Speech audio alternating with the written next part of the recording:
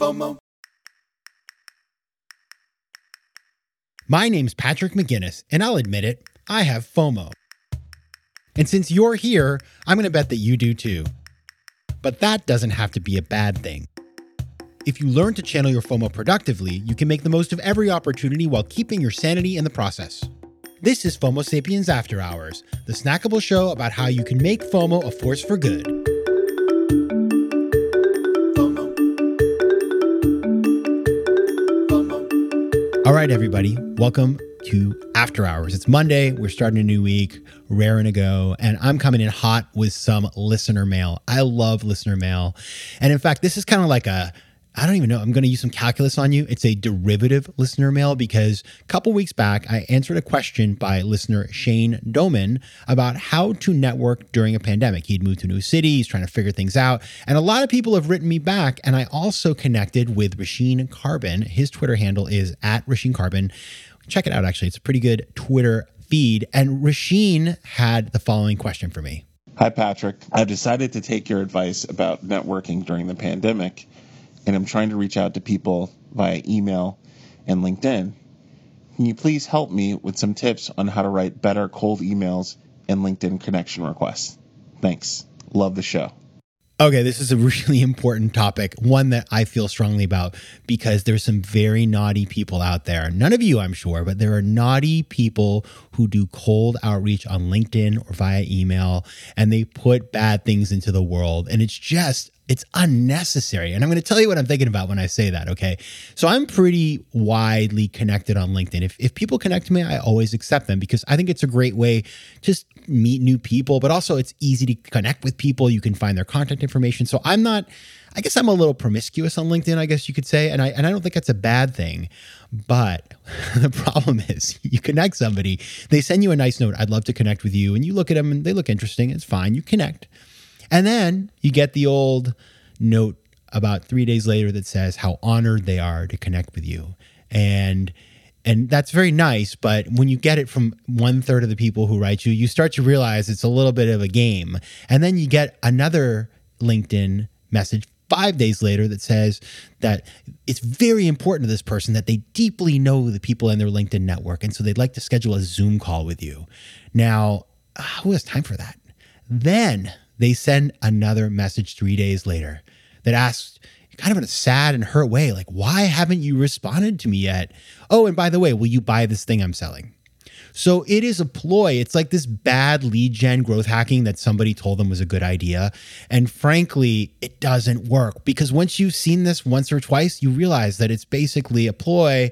And when you've seen it 473 times, which I got to think I have at this point, and many of you have as well, you just get annoyed. So I just get a lot of feelings about that. And so today, I want to take that on because cold calling is good. There's nothing wrong with cold calling. It is necessary. And in fact, in a lot of the work that I've done in the past, I talk about the fact that cold calling is something I do that other people do, and you can be successful, but you got to have a strategy and you've got to be substantial. So that's what we're going to talk about today. So how do you cold call? Well, here are the 5 things that are really important. Number 1, only contact somebody for legitimate reasons, ideally because you can ask them to do something for you that is low friction for them, or because you have something of value that they need and want.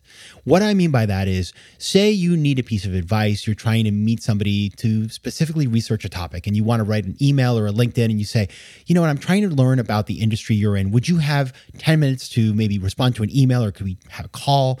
You are giving them a specific reason that you need something. And if you make it easy for them to respond, there's nothing wrong with that. You're not hiding what you're trying to do like all those people I just talked about. And so I think that's a very fair thing to do. Second thing is that if you have something that you do want to offer them and you think you actually have something they need, that's okay. But sort of just generically cold calling a bunch of people with your business plan without even knowing if they're investors, that is not an example of giving people something they need. So research these people and tailor your ask to them.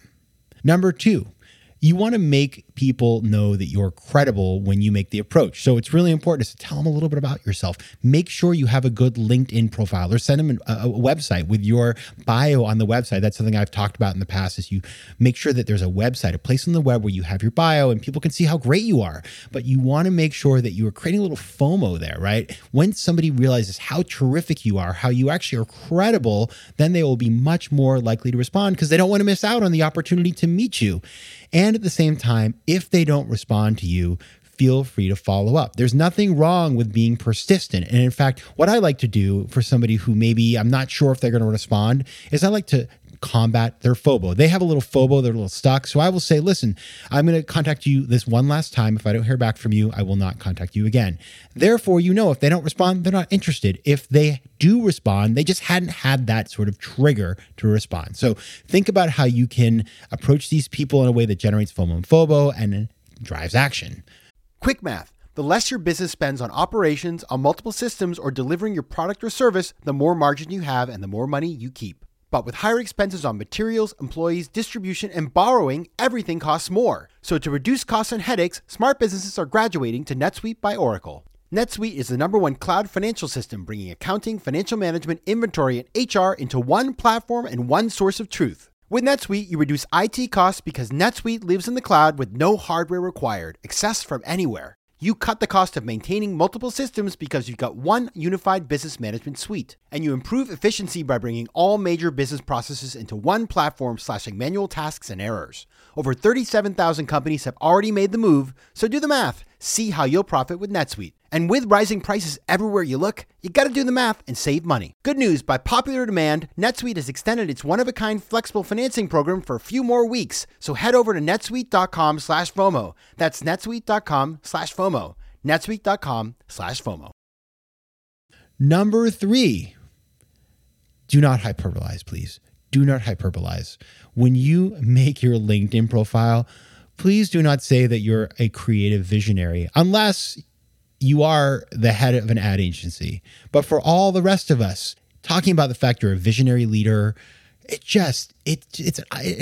hits your credibility, because it just feels a little ridiculous. And in fact, most people I know who are very successful, they don't need to wear it on their sleeve. They let everything speak for itself. And so just thinking about how to position yourself so people take you seriously, rather than coming across a little bit comical, it can really enhance your response rate when you do a cold call. So that's really important. Next, proofread.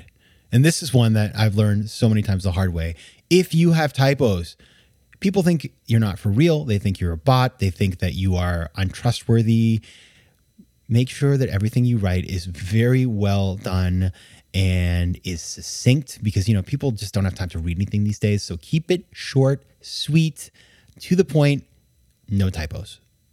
And finally, be persistent. There is nothing wrong with following up. In fact, I shouldn't say this, but oftentimes I'll get a first message from somebody, and then it's only when they follow up that I actually take the time to respond. If it's somebody who maybe isn't top of mind, or I haven't met before, or who's not offering me something I really want. And so if you need something and want something, go ahead and be persistent. And another great thing to do is engage with the people you're trying to connect with in other places. Maybe you follow them on Instagram, like some of their photos. Don't want to be a stalker. I'm not saying that, but just let them know that you appreciate them. And they'll be like, oh, that's right. I think I've heard of this person, or maybe I've seen their work, or maybe they ping me in another place. And so you're not so much of a cold call anymore. So that's really important. Now that we've got all that kind of sorted, there is one other thing I want to talk about today, which is when you ask somebody to make an intro for you. So we all know what it looks like. You get an email from a friend. Hey, do you know so-and-so? Would you mind making an introduction to me? And of course, we're happy to do it, because, that's what people do for each other. If you like somebody, you're happy to connect them. Maybe there's even something beneficial that'll come out of it, and everybody will be very thankful, or maybe even cut you in the deal. But here's the thing. When you ask somebody to send an email on for you, you've got to make it as easy for them as possible. That means sending a fresh email with exactly the information you need, following the rules we just talked about with LinkedIn, and then basically making it so easy that they can simply forward it on with a little note at the top. And it drives me crazy when I tell people this, like, just send me a note, I'll forward on. And then I get a response to our email chain that has 15 other emails on it. And like, I'm not going to erase that. You know, I am a busy guy. We're all busy people. I shouldn't have to do this work for you. So I actually wrote about this in chapter 8 of the 10% Entrepreneur.